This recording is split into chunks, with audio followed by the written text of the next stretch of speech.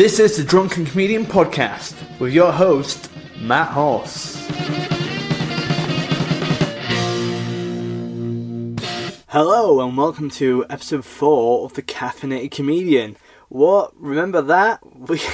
It still happens every now and then. Welcome to another episode of the Drunken Comedian branch. And I am absolutely delighted to have a wonderful and very poignant guest on today's show.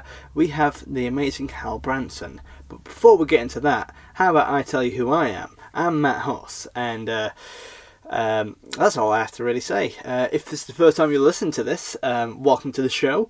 This is the show where typically I would interview a comedian over a pint or a couple of martinis or whatever, and the conversation would be quite organic, and I would interview them about comedy. That is the same concept as what we're about to do in a second, which is the Caffeinated Comedian, where we don't drink. Same concept, but over coffee instead, because sometimes drinking isn't cool. Have you ever thought about that? Yeah, you bloody swine. But anyway, this is a really fun interview, but it also has a lot within it as well. A lot of chat, a lot of jokes, a lot of accusations, which we'll get into in a sec. So it's an interview with me and Hal Branson. And if you don't know Hal is quite widely regarded as a very nice, lovable, and a fierce comedian in the Northeast circuit. He does a lot of acting work as well, and he's regarded as a really good comic in the area. And if you ever have the chance to see him, which you will do because you're going to be listening to the very end of the show, he's a very all-encompassing and very he's a performer that draws you in, and he's very watchable. But within this chat, we chat about all manner of stuff. Firstly, we talk about his Edinburgh show. We talk about the Edinburgh concept, which is his show, his debut show in Edinburgh, where he talks about his trip to Africa and how that modelled his life and how it helped him mentally as well. We also talk about how posh he is. We talk about his mental health, and on top of that, as a little cherry on this podcast pie, we have Joby McGeehan, the star of episode 19 of the Drunken Comedian podcast. He pops in as well, because we're at the stand Newcastle. He swings by, and he features in the first little bit of the chat. I'll chat a little bit more at the end of the show about some other bits and bobs, but here is Hal Branson. I hope you enjoy it. Caffeinated Comedian. Caffeinated Comedian. Yeah. Caffeinated. Yeah. There's even a different jingle for it. Have you seen that I've already done your signature for you? Yeah, well, shall we have a look at this now? There's so what? Every podcast gets someone to do a live signature. However, I've got. Do you know what? I've just recently developed a new signature. See, this is why I find it fascinating, because it's a talking point no one else is really digging into. I've always done the same one, and then recently I was like, I'm going to develop a new signature, and I've done one. And people say you have too much time on your hands. Careful. Right, I'm going to go. I'll let you do your No, podcast. you can come in if you want. Hal hates it when I steal his thunder. Okay, you have. How about for a I minute? like the fact you've implied I have thunder to steal. That was the nicest thing you ever said to me. Anyway, welcome to the podcast. Welcome Hal Branson. Hello. And we have a special guest, Joby McGeehan. We have a guest. So, Joby is the star of episode 19, obviously. What episode is this one? Oh, this is Caffeinated Comedian episode 4, so... you're not doing drunk? I thought it was it is the same show, but it's on the same podcast, RS feed, but it's just, it's... Don't blind them with science, Hoss. RSS here, SEO there. What's got caffeine in it? We're just a couple of lads having a couple of pints. Oh, cheers. bloody Nora. I poured myself a water. So we're just kind of a nice little chinwag between the three of us. I said that as if I'm a gangster from right, chinwag. Yeah. So how's both your days been so far? Do you want to go first? Well, I spoke to Joby at about 3 p.m. We had a lovely little phone chat, didn't we? Been at work, been shit. Oh no! But I called Hal for 15 minutes, which got me call time up. So yeah, I'm happy. And My day has been tolerable. It's busy, loads to do. Spent the morning with my daughter in the park. Spent the afternoon with your daughter in the park. Oi, oi! What am I even saying? Are you okay? Yeah, I'm so tired. And I'm about to miss the England match to go and host a Disney-themed quiz at number 28. Is it called Quizney? Sadly not. I can't believe no one went for it. Yeah, I should have. So, do you host many quiz nights? Or is this a one-off thing? He'll do any job. He'll do any job, mate. Are you offering? No, I don't do it that much. I think Hal holds the market in Newcastle for non-comedy gigs. Okay. He does more than anybody else of these, That is true. The Eurovision Song Contest. Host the Eurovision Song Contest. Some awards for a call centre or whatever. It wasn't a call centre. It was for little kids, tearaway kids, man. Little shit kids. Yeah, little shit kids. Little knackers. It's the North East Youth Focus Awards at the Baltic, and it's just a nice way of giving a little bit back and getting £250. That is all. That's every comedian who has ever done a charity gig. It's like, I just want to give back to the community. Yeah, plus expenses. It's not paid. Fuck you guys. Fuck you, Mary Curie. I also host the Great North Run information tent. That's a blinder of a gig. Compare that. That's because someone who I'm not going to mention books the comedy spotters for the Great North Run. So they have comedians on the finish line. Every year I want to get booked for it. Well, the first year I asked to get booked, and he was like, no, it's filled up with people. And so he said, but they're looking for someone to do the PA on the sort of info tent. Yeah. So I just try to do that funny. Yeah. But loads of it's like missing people or oh my god, a heart attack. Like Alan Partridge. It is. Basically. But yeah, it's cash in hand, that gig. Really? Quite a lot of it as well. I'd love to. This is the difference of you doing something like play. Oh, and there's a rhino. Oh, watch out, guys. Oh, Sandra is missing her daughter. The tonal shift. So it's spectacular. Felicity has lost her car keys. But look at Derek in the lion suit. And her father to a heart attack on the 11th mile. Please donate. Okay, since having you both here, we kind of, on the last podcast, me and Joe, we kind of talked about Mr. Shindigs, but why don't you talk about I need to go back and listen to that before. What do you mean you haven't listened to all my podcasts? It's only he's not listened to one. I haven't listened to a single one. Oh no, that's not true. I listened to the comedian and children entertainer Lee Kyle. That was a hard interview. He was quite brutal. Yeah, I thought there would be a gentleman's agreement where he wouldn't mention the fact that everyone knows you're a paedophile. Oh, I'm not a paedophile. That's not a thing. Yeah. Oh, it's coming into your podcast. That's how Lee Kyle works, though, isn't it? Because he's so anarchic, and he gets everywhere. That point. It's like sand. I was thinking about starting a thing where we just call you the disgraced Matt Hart. Disgraced comedian Matt Hart. This is not good for my PR, is it? It depends if your demographic are paedophiles, then you're gonna. It's an untapped market. Yeah, exactly. That is a joke. Do see the other podcast. That's for context. Listen to 85 episodes, of which is the best. I get so much abuse on that nowadays, but I know. But since having you both here, how about you tell us, both of you together, how you started Mr. Shindigs and how you got that gig running together, and why you chose to work together? Trying to literally answer together. We always finish each other's sandwiches. It's beautiful. Well, to be fair, Mr. Shindigs started as a little sperm in Joby's ball bags, and then he spunked it into my womb. Yeah. And now we're co-parenting. Is that fair to say? Yeah. It was Joby's guilt. So basically, Joby was running a true coffee house, getting brilliant audiences, filling the place. Moved into the company.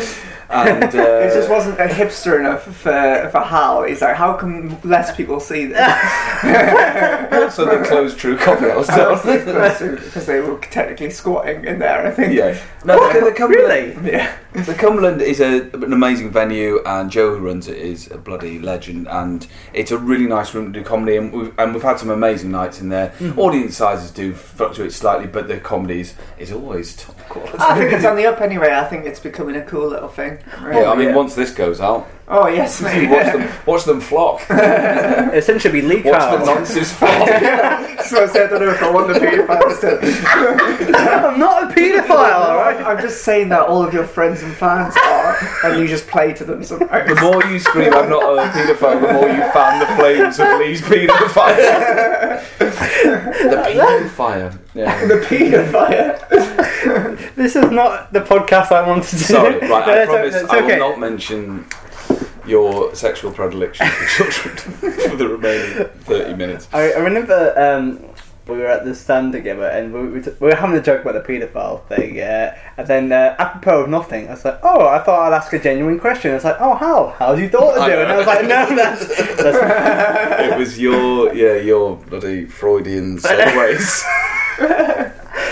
but yeah, so I did want to like kind of tap into that because how has comedy changed for you since becoming a father? Just more tired. Yeah. How has it changed? Nothing massively. I have started doing loads of stuff in my club set about being a dad, which I'm always reticent to do because there's nothing worse than comedians talking about being like parents. It's just fucking interminable. It's not what you want to hear during the Great North Run. I told you about my daughter.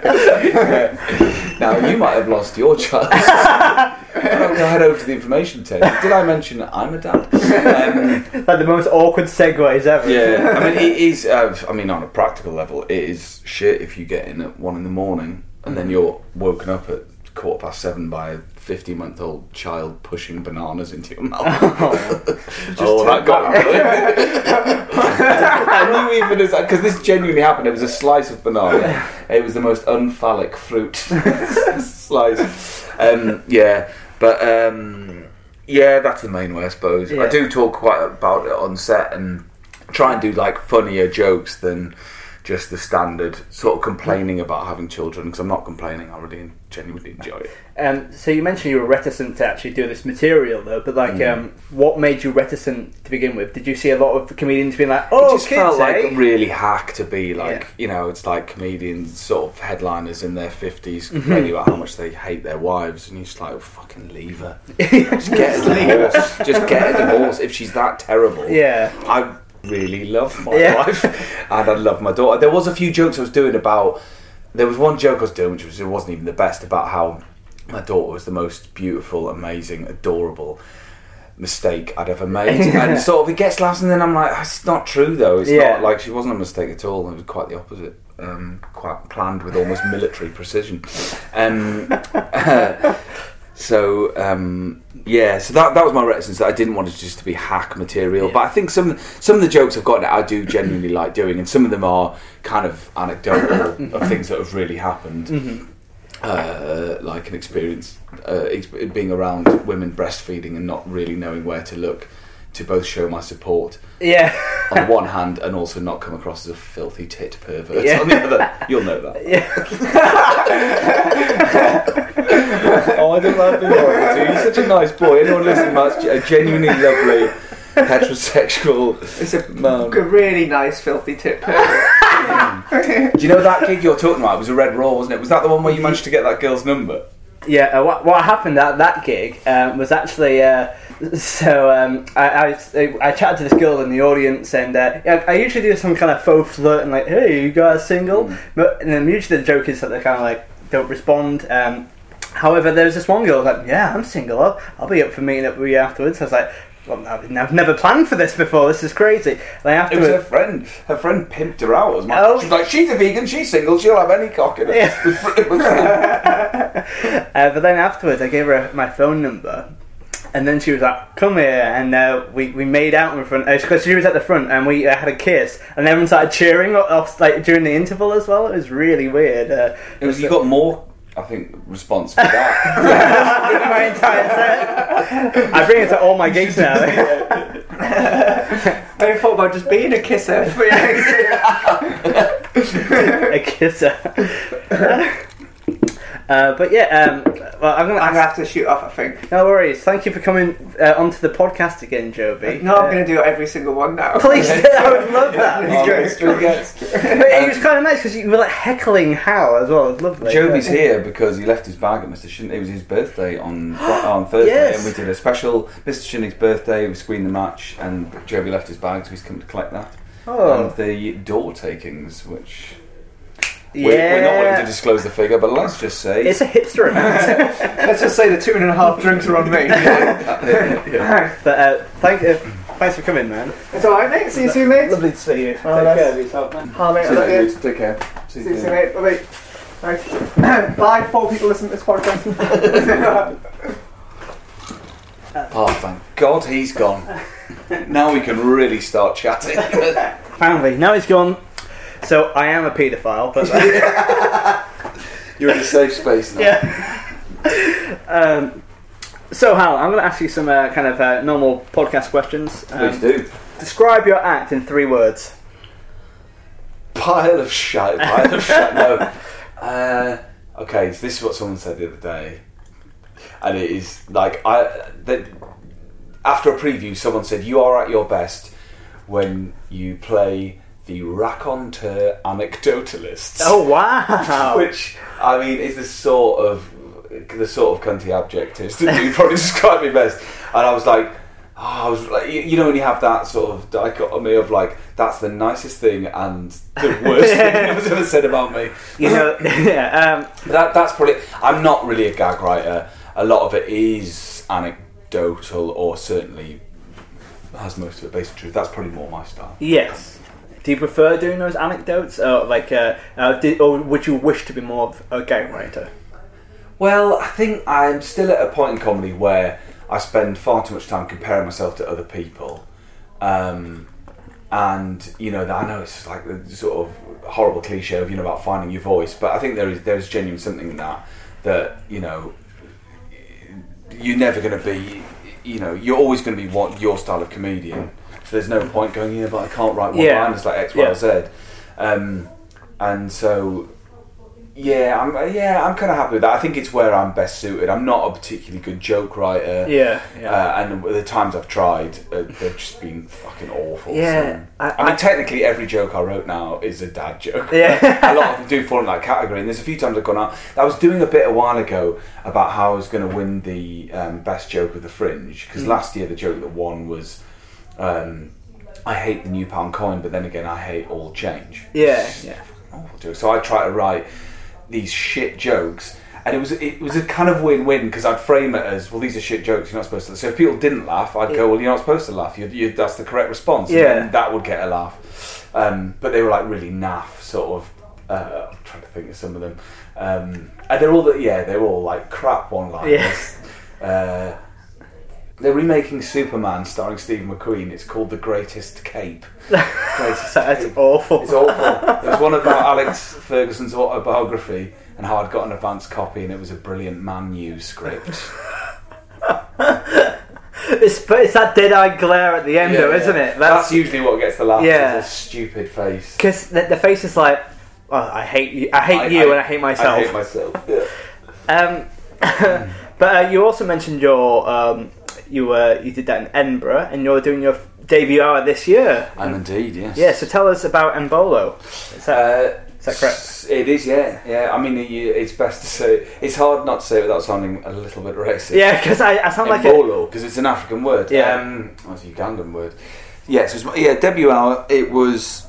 I did a split an hour in 2016 with the incredible Sammy Dobson, who appeared on this podcast. Who has been on this podcast and is an absolutely lovely person. I sound like a sycophant now, but I love Sammy to bits. No, yeah. I've done 2 Edinburgh compilation shows with her, and that year I did a half-hour show about when I got expelled from school, and ended up working as a chambermaid at a small hotel near Hexham. And the whole of the French football team came to stay at the hotel because it was during Euro 96. God. And so I was Zinedine Zidane's personal chambermaid. Oh my God! And so I did a half an hour about that, and I thought about expanding that to an hour, and then I still might one day. Yeah. But because I didn't do that, then my other idea was to do a show called Progress in Work. Yeah. About all the jobs I've ever had. But it was one of those ones, you know, when you come up with the title and go, oh, Progress in Work, Work in Progress, oh, that'll be funny. And then a few people I said it to went, that was terrible. I literally had the same experience, but the difference is that my show title is called Workhorse, and I think it's great, but... Didn't we sit down and... oh, yeah! one night we got quite drunk and came up with... I think I got a bit carried away and came up with lots of Edinburgh show titles for you, including one that was just called Bob Hoskins. That was you reading out the script to all of Bob Hoskins' films. Yeah. There's the One Hossman of the Apocalypse.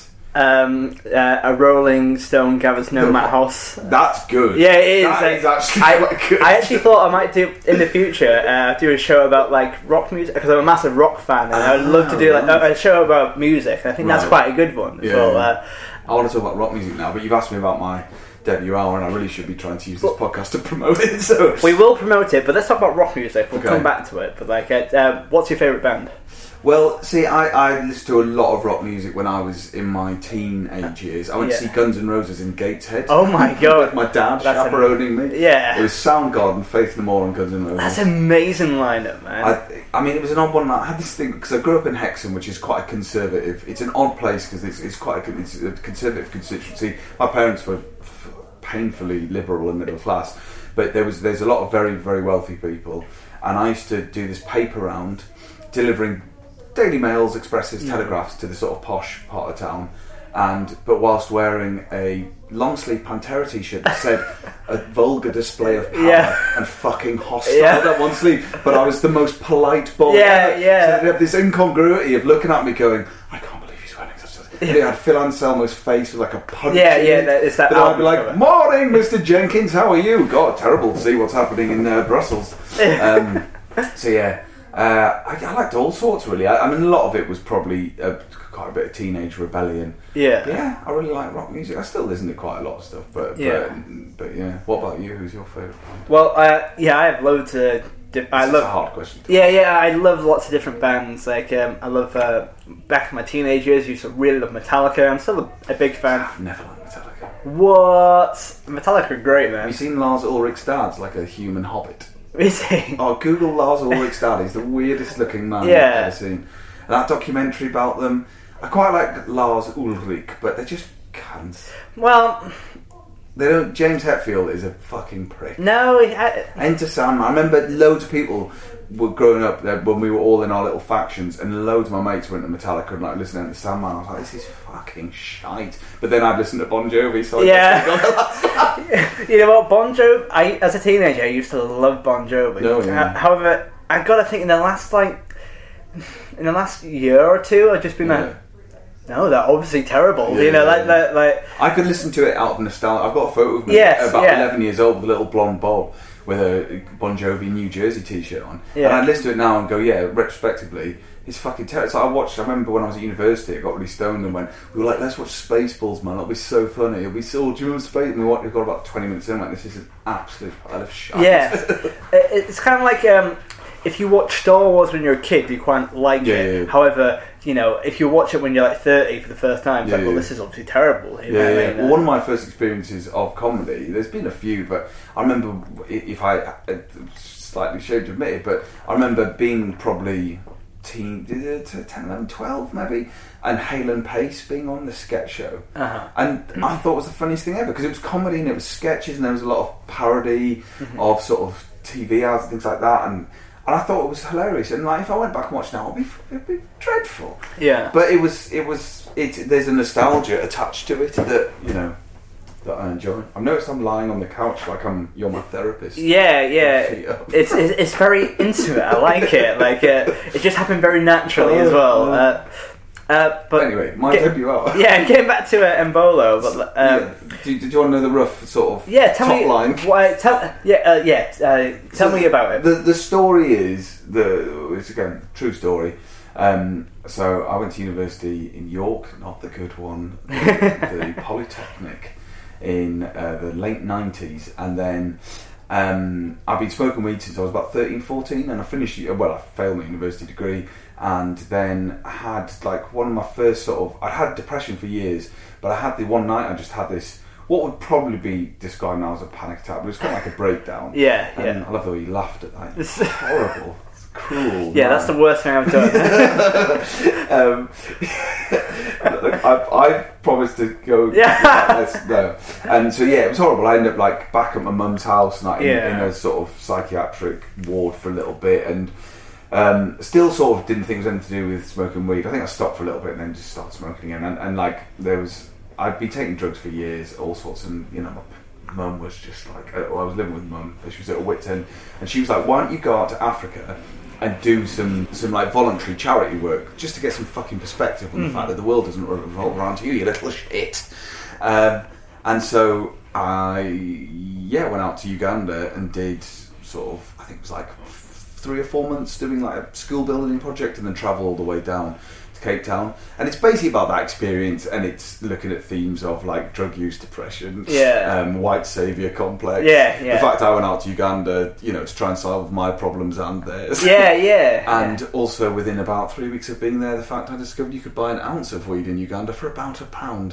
So I ended up just getting absolutely fucking baked on there, smuggling it across through borders, across the Zimbabwe border. It's ridiculous. I've got if you come and see the show, which I'd really love you to do, you'll see a lot of it documented. But there's such a rich tapestry there, because it's kind of obviously it's like a personal theme of you trying to get better and out of your funk.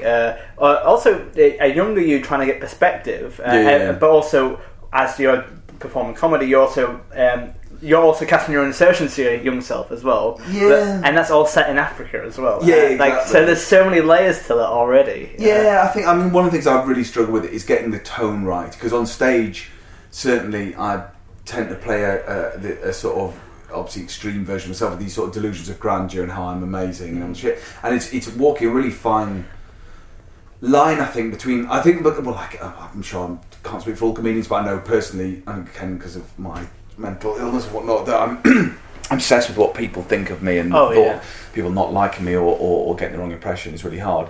So I've really struggled with finding the right tone so people go, I'm joking about this. I genuinely went out to Uganda, I genuinely had a lovely time and made loads of friends, but there's no way you can talk about doing a project like that without sounding like an absolute cunt. So I've cranked up the cuntometer to make myself look... I don't want to give away too many spoilers, but some of the stuff that happened out there...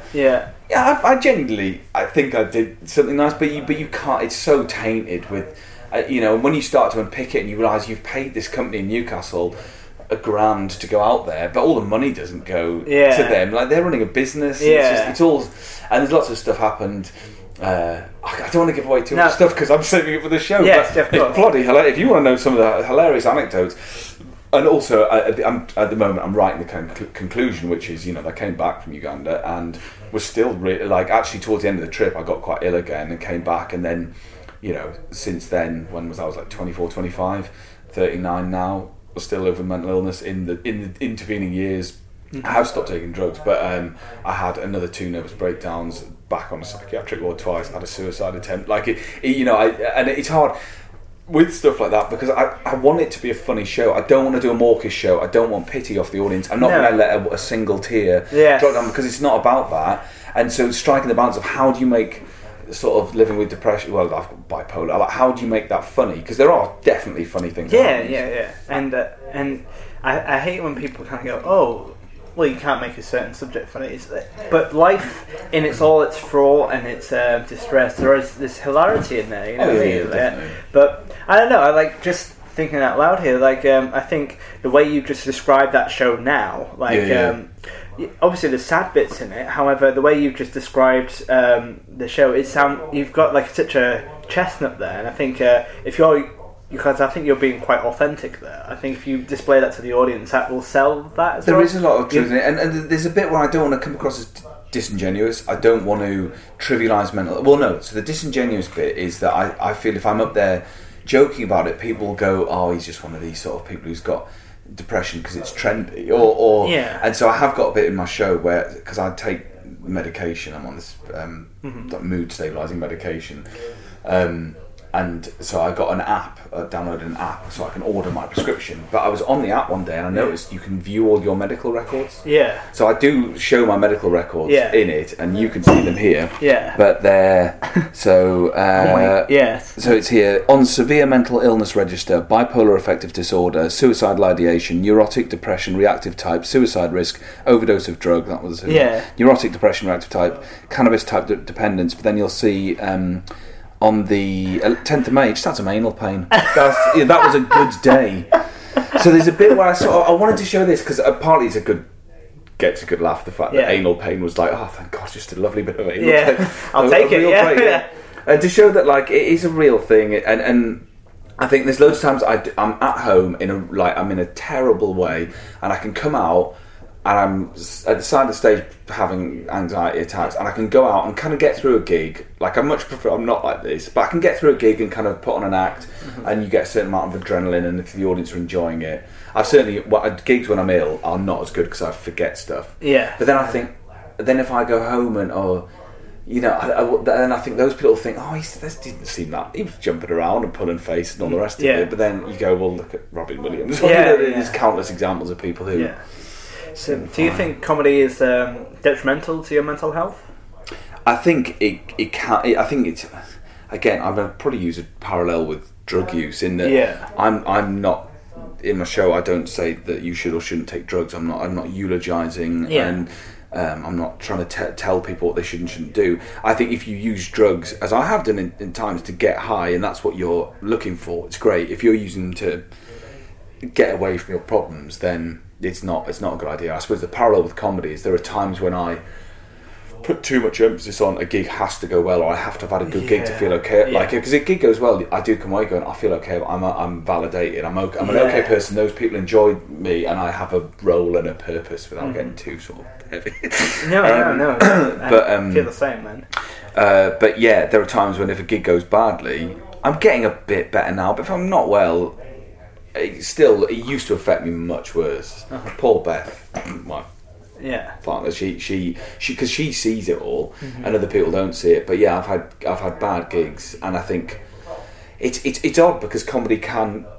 There's no simple answer to your question because it can be detrimental and it can be a brilliant thing. I think the healthiest thing probably is getting to a point where you don't rely on a gig going well to feel okay about yourself. Yeah. And I know I've had a few gigs recently which haven't gone as well, and I've been able to walk away and go, that didn't go as well for X, Y, or Z reasons. Some of them might have been mine. Some of them were like, I hadn't rehearsed, or I hadn't got any new stuff, or I wasn't in it, or perhaps the audience went into it, and not blaming them, but or myriad of factors that you know about gigs where you go, all the lights are on and there's no music playing and alcohol doesn't appear to be being served, and I could be more rational now about going. I'm a bit gutted because I haven't got that buzz of like a nice gig where people have laughed, but at the same time I can go, that's not on you. And because this is really serious. No. It's really nice to hear that side of it as well. But I do think, I think it's kind of important to realise when you can't win every gig as well. And I think you got to hit the fuck it button as well. You got to be, I don't care if this goes well. You should care. You should take pride in your work and and you're there to do a job. People are paying you. It's not like these are like if. I've done gigs where you'll see this. You walk in a room and go, chances are this is not going to go fucking well because there's 9 people in the ballroom of a hotel. But that don't take it out on them. They've paid their money. They want to be entertained, and quite often they will surprise you. Those gigs where your heart sinks, then you go out and they're fucking well into it. And you're like, of course, man. You've paid to be entertained. It is my job to entertain you, and I'm going to do my fucking best to do it. I'm going to do my set how I would do it. With obviously the breaks that you put in for where there's usually a big laugh. Trim them down. Trim them down. Well, I'm going to ask you a couple more questions, if that's okay. Also, before we get out of that funk, where can people see you perform your show? Okay, that is a bloody brilliant question, Mark. And do you know what? I'm really pleased that you've asked. So, I don't know how far your listenership goes, but this Friday I'm doing a preview at Stanley Hall's at Leave 'Em Laughing in London. It's in South Norwood. And then, can I just read out my gig list? Sunday night with the Brandling Arms in Gosforth. I'm hosting a Dirty Dancing event, let's not mention that. Yeah. I'm doing a preview on the 23rd of July at Live Theatre. Please come to that one, that's part of Gestival. And then I'm running a weekend of previews as part of this. It's a Fringe Dig offshoot, Shindig offshoot called Mr. Fringe Dig. Yes. And we've got a brilliant weekend of previews at Alphabetti Theatre the 28th and the 29th. Amazing lineup. That's awesome, man. Harriet Dyer, Gav Webster, Seymour Mace, Lee Kyle. That's amazing. Yeah, Ross Briley's coming to do his show, and many more. And I'm going to do mine as well on the Sunday night. So that's great, man. And so, when's your Fringe show? The Fringe show runs from the 2nd to the 26th, with the 13th and 14th off. So 2nd till the 12th, and then 15th till 26th. I'm at the Bottle Room at the Mash House. Oh, lovely. 6:10. Never been with Just a Tonic before. Always done PBH the last couple of times. Yeah, nice room. So. Yeah, I went to see Chris Cantrill showing the Tiddleminster show a few years ago, and it was fucking incredible. He is brilliant. Yeah. So I can't remember the room, but I seem to remember it being a nice enough room. So, so we kind of talked about a lot about your background and stuff like that, but I've got a quick question first, and I'll ask a personalised question. So, what's the most embarrassing thing you've done for money? Are you paying for this podcast? No. Oh, fucking hell. Oh, I wish I'd thought of a better answer, because there are a myriad of answers. I can't think of one off the top of my head, but I mean, so many. Yeah. It's... it doesn't have to be the most, but just maybe the most recent or anything that comes to mind. I mean, I'm hosting a Disney quiz tonight. Yeah, hosting a Disney quiz. I did get asked to host a screening of Mamma Mia and dress up. I did turn that down, but I've done screening of Dirty Dancing and a screening of Grease both times where I've not seen either film. But dressed up as the lead character. And quote, I was just like on Wikipedia going, what's the most quotable line of the film? So I did that. So that's pretty bad. So was it just you by yourself, or was it a gig? Like, I mean, one of the answers is dealt drugs. Yeah. I mean, if you're talking legally, dealing drugs. I've been caught by the police doing that twice, and I've the courage of 2 convictions. Yeah. I also did want to ask you, because the first question I wrote for you, it's a bit of an odd one, but the first thing I wrote out was, how posh are you? How posh am I? And because I think the reason why you're a very interesting comedian, because you have that kind of juxtaposition in your life, because I think you have that kind of... you have that posh background, but also you had that rebellion in you, so you kind of have like, as you said, the Pantera shirt and the paper round. That's a lovely juxtaposition there. So, how posh are you? How posh am I? More than you. No, again, this is not going to be the shortest answer, but I'll try to do it justice. It's something that I like some of the jokes about being a dad that I'm slightly reticent about, because I do a joke on stage about having a butler. We didn't have a butler. Yeah. So my mum's dad died when she was 8, so she grew up in a single parent family in Solihull in the West Midlands. I've been in the house she grew up in. It's a terraced house. My dad's side of the family, he's probably what you describe as upper middle class. But he is from a mad eccentric family. So I suppose when I talk about joke about being posh, I don't want people to think my dad's this guy with like red or mustard cords, and like and like a fucking old landed gentry Tory. He's super liberal. He looks like a homeless. I'm not joking. He's a doctor. He's quite a high up, well-paid doctor. But he got thrown out the Trafford Centre in Manchester for impersonating a tramp. Oh my! Because he was on holiday with a bandana on, one of my old Guns N' Roses t-shirts. He dropped the dog's lead in the canal, so had the dog on a bit of string, and like started wandering through a shopping centre, and they asked him to leave. Oh my God! He's a doctor. Do you know what I mean? He's like an eminent cancer specialist. So he looks. So, and he's very liberal. Both of my parents were growing up. We lived in a big house, but it was a shithole. Like we never had flash cars. My dad used to drive a Renault 4, which I mean, that it was like insane. So we never had expensive things. We didn't have. But there's no getting around the fact that like we weren't poor by any stretch of the imagination, but we weren't. A lot of the cliches, I suppose, that I think about really wealthy people. I mean. What I would say is, like, I'm not from the landed gentry. I'm probably somewhere between lower upper and upper middle. Yeah. And I've never owned a pair of jodhpurs, but I can spell it. Yeah. It's harder than you think. Equally, it would be disingenuous for me to try and claim any sort of working class credentials just because I've married down, and I'm Facebook friends with our cleaner. So yeah, that's it. I mean, it's hard because like I can't get it. It's that thing of finding your voice or just being true to yourself. I can't get away from the fact I'm like that. Yeah. I hate the fact that people hate the middle classes because I am it, but I totally understand why they do. Yeah. I've had lots of stuff in my life where I'm like incredibly lucky and had loads of opportunities. Opportunities I've totally fucked up. When my gran died, she sold a house. Me and my sister inherited a fairly decent chunk of money. My sister put hers down as a deposit on a flat in Nottingham and now owns a house. I spent mine on DVDs and cocaine. I blew the lot. Pretty much blew the lot. I was at university. I got a cheque for quite a decent amount of money. Just spent a lot. I mean, I spent loads of it on friends. I'd I'll get this, I'll get that. I bought loads of mates. I bought a mate a video camera and another mate this sampling thing that he wanted. Took loads of people on holiday.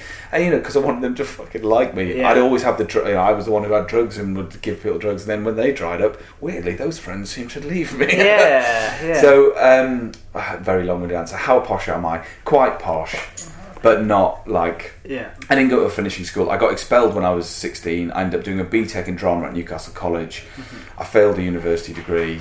I didn't go to a finishing school or anything like that. But I think you're a deeply fascinating person, honestly. Like, we have to wrap up relatively soon. But before we wrap up... on the podcast, we do a live signature. As we mentioned at the very start of the podcast, we talk about our signatures a little bit, but we would like you to do your signature. Right. What you need to know about me is I'm obsessed with pens. Yeah. Okay. I've always got at least 3 pens on me. He says as he discovers he's only got 2 on him. But I like to have different pens. I've only got 1 here, but I'm going to use this one. Okay. This is the Pentel Sign pen. It's a lovely little unit. Oh, look at that. I've got 2 on me actually. I think that one's got slightly nice ones. We'll go with that. So, just drop the pen down really loud in front of your podcast recorder. Well, with the last episode with Joby, he actually impersonated your signature. Would you like to see it? I don't see how close he got it. Okay, we'll see how close it is. There we go. It's nowhere near. So it's not even a signature. That's just someone writing my name in big letters, with where some of the letters are crossing over each other. Yeah. So Joe McGean's is like Donald Trump's. Oh, it is actually. Yeah. Maybe he has Trumpish manners. But please give us your proper signature. I will indeed. Do it live. And why did you put 20? I'm 39. 2.0. Sorry. Oh, 2.0. Right. I'm with you. So I used to have an awful one, but then recently, what did I? I've messed it up. Oh, there we go. We'll go with that. Yeah. What was It's because I've developed a signature for my daughter, which was that. Yeah. Quite like my signature used to be that. Okay. It was an H and A, and then you could tell I was just stoned and bored. Yeah. And just did a line for the rest. So I was trying to. I just like writing. That's all it was. Maybe I'll just write. Who needs a surname? Just go with that. There you go. Thank you very much. That's a lovely little feature. The listeners of our podcast will be very happy to hear that. I mean, I hope they appreciated the sound of that pen. Honestly, that's good, man. Yeah. Oh, that's. Do you know what? I'm going to gift you a Pentel pen, and I'd like you to use that going forward. Honestly. Signature. Yeah. Oh, thank you. I'm actually really. If I touched you off, it was about 40 pence, and I can afford it, as we've established. He is quite posh, in all fairness. Let me think of a good way to finish. Can you ask what's the worst thing you've ever done for money again? Okay, yeah. Just got a quick question. What's the worst thing you've ever done for money? So I made a Faustian pact after much deliberation. I basically went for an audition for a part in an advert, and it was down to me and one of the guys from 118, the 118 adverts.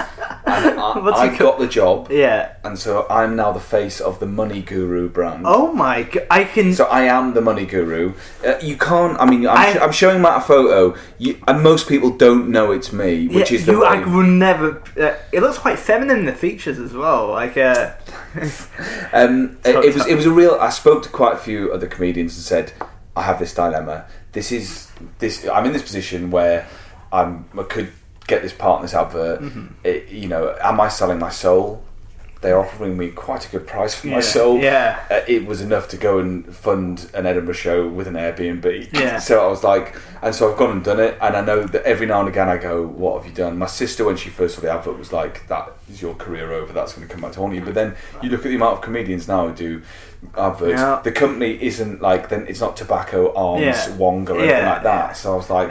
Honestly, and they let me do the script. Yeah, they're like, they try and make funny scripts, and they go, "Can you make it funny?" Yeah, and so I get to sort of arse around and things like that. And you know what? I hate when people go, "Oh, you're still out," because I don't think any comedian thinks like that anymore. Yeah. I think they think, well, it's just a hark back to Bill Hicks. Yeah, I think that's. But even like Bill Hicks's routines, I think is along the lines of he wasn't saying absolutely no adverts whatsoever. It was just like because he has He used to have really bad eczema, but he said he would do an advert for the eczema thing. He used really? But people misinterpreted it to, all adverts are banned. But so you do like kids' TV? If they have Fisher Price adverts, but if they have me, but I do think the landscape has changed because it's a lot harder to get paid gigs anymore. It's not the money isn't there anymore. It's not the 90s. We don't have the luxury to say no to these things. So I don't think you can judge people harshly. I did a gig in Huddersfield last week, which was a lovely gig, and I'm really pleased I'm doing it. I'm not in any way ungrateful, but there was a point where on the way back I went, because it was like 240 mile round trip, I realised that once I'd taken out my petrol and the duck hoisin wrap and the bottle of San Pellegrino, I was in negative equity. Yeah, exactly. Yeah. It was a lovely gig, and I would do it again this week if I was offered, because it was a nice gig. I met other comedians. It's one of those things where you hope that someone will go, I really enjoyed it, I'll get you back and do it again, and maybe get a slightly better paid spot. But yeah, I don't really make money from. I don't do enough gigs to make money from stand-up. I do make some money, but not enough to earn a living. Mm-hmm. We'll finish here. So that's why that sweet guru does.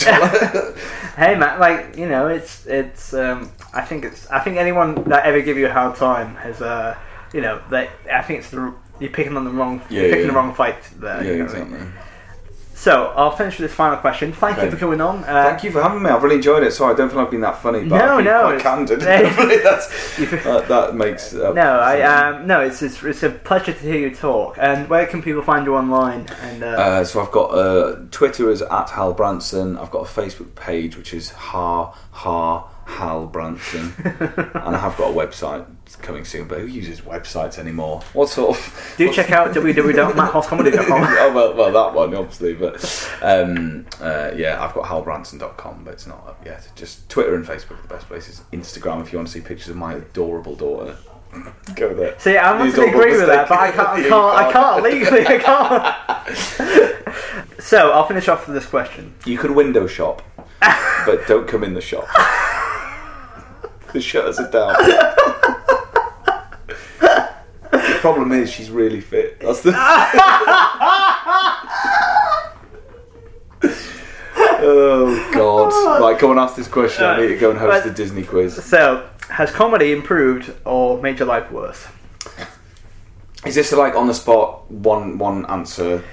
Improved, definitely improved. I'll tell you. Okay, so it is. Fucking how long has it? Comedy, I'd say, has improved my life overall. It's up and down, obviously, but a few years ago, in 2013, I had quite a bad patch of mental illness where, again, I was in the care of the crisis team and all the rest of it, and a lot of it was all to do with identity. I've been doing, like, when I got married, my wife's parents were like, what does he do? And I couldn't sort of say what I do. Some people, I tell them I was a teacher, because I used to go and do filmmaking sessions with kids in schools and things like that, and I was a tour guide at the BBC, but I was like, I've not found what I want to do. And there was a point where I thought, I'd been doing bits of comedy. I was in a sketch group called Hot Gulp, so I did comedy. Lots of people said, oh, you should do stand-up, but I just never did it, because I thought, well, if I don't do it, I won't fail. And what I got to realising is that I wanted to get to the point where I could legitimately, if someone said, "What do you do?" I could say, "I'm a comedian," and feel that I wasn't bluffing or like that I was, that I was doing. And I feel I am at that point now. If someone asks me what I do, I say I'm a comedian, and I feel it's fairly genuine. I mean, again, it's a broad church, but I agree. That's what I do. And I'll tell you one quick anecdote before we go. Yeah. So when I was in the care of the mental health team, this crisis team, because he was sort of suicide risk, they send out lots of people, some of whom I don't know why they work in mental health. Like you have brilliant people, but then there was one day they sent this woman out, and she was saying, "What's wrong with what's going on? What's wrong with you, Hal? What's going on?" And I was like in the middle of like a serious like mental health crisis, and so we're sort of babbling as I have been doing throughout this podcast, but and I was like, I don't know, like I haven't got a job and I don't know what I want to do, and I've like I don't know about my identity and Now, previous to this, Beth, my partner, was there, and she'd asked Beth what she did for a job, and Beth said that she'd worked at an advertising company and how one of their big clients was Bet365. So that planted something in her head. So then she got to me and said, "What's going on?" And I said, I mentioned something about not having a job and like this identity crisis, and she turned around and went, "Well, why don't you get a job in a bookies? Get a job in a bookies?" It's like, I mean, it's great advice. And I'm not being a snob, but I imagine me in Ladbrokes trying to push tiny wooden pencils into my eye because I was suicidal. Probably isn't what your average, gambler is looking for. It had stocks for it, odds for it. Yeah, exactly. Yeah, odds. Will Hal make it through this shit? Well, hey man, thank you for coming on the podcast. And, thank you for having me. But also thank you for being really honest as well, man. It's an absolute pleasure. I've really enjoyed doing your podcast. Thank you, Hal.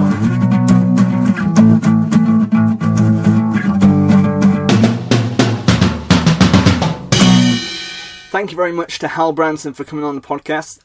Also, a small thank you to Joby McGinn for not interrupting the podcast, but was involved in the production of. He was caught in the crossfire of the podcast recording. It was a pleasure to have them both on, and they're both very funny. And also another thank you to the Stand in Newcastle for allowing us to record there. And I'm going to keep it short this month because I'm quite busy. But I would really want to chat to you about Edinburgh. Hopefully, Hal persuaded you to see him for his debut hour at Just a Tonic. All the details are there.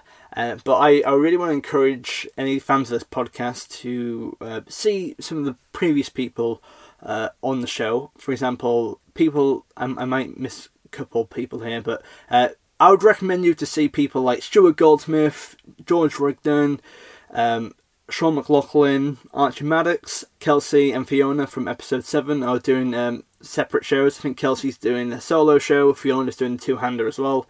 I think Constantine from episode 3 is also up in Edinburgh as well. Lee Kyle's doing his third show, but he told me to tell you to not see his show, but I'd recommend you see it anyway because it's probably very good. And that's just a couple of people, and they're all brilliant, and they're all going to be doing really amazing shows, so do check them out. And I would also like to plug my own show as well. Or should I say my own shows. I'm doing my main show, which is a two-hander with Nigel Lovell, which is called Lovell's Labour's Host, and it's 7 to 8 p.m. At the Free Broomsticks on Southbridge. Do come along and see that. That's free, starting from the 4th to the 25th. Do come along because we would really love you to come, and to be honest, we would love you to come and fill out that room. It'd be great to have you on board. On top of that, I'm running 2 compilation shows. The first one is at 10:30 a.m. and that is at Henderson's on 94 Hanover Street, a little vegetarian restaurant, and we're doing Viva Las Vegan Showcase there. So every single day we've got brand new vegan acts coming on, and we've got some really top level people. So do come along on that and check that out as well. On top of that, we have on the evening 22:45 for an hour. We have got just a general stand-up showcase with some of my best friends in the comedy industry from up and down the country, all doing slots, and it's going to be really, really fun. So a lot of different moods and times and genres, well, not genres, but different inclinations of comedy. So I think it's going to be really good fun, and it's all free as well. So just give it a go. And with the compilation shows, you can definitely see it once or see it several times, if you know what I mean. And if you aren't going up to Edinburgh, but you know someone who is, please share those recommendations as well, because I would really love to hear from you personally, or if you can persuade one person to come along and see the show, you're not doing a good enough job. Sell harder, sell faster, okay? Do my bidding, please. And on top of that, you might know that I run a comedy club chain called Viva Las Vegans. In the autumn, we're going to be doing a massive expansion. So in the Midlands, in the North, into Scotland as well, we're doing loads of brand new shows. We've got places in Hull, Leeds, Knaresborough, York,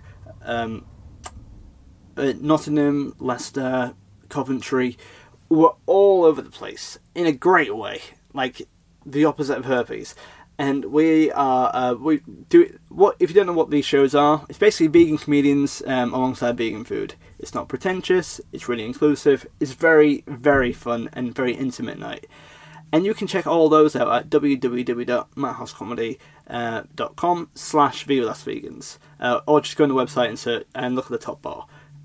All those dates are on there, and we have some quality headliners there too. So do check those out if you want to see more of me. There will be an Edinburgh episode coming up very soon, and I've got lots of bookings in the diary as well. The people I am truly looking forward to chatting to. But yeah, I hope you have a lovely summer. I hope you have enjoyed this podcast, and I look forward to seeing you next month. Take care, Adam Miles. Bye.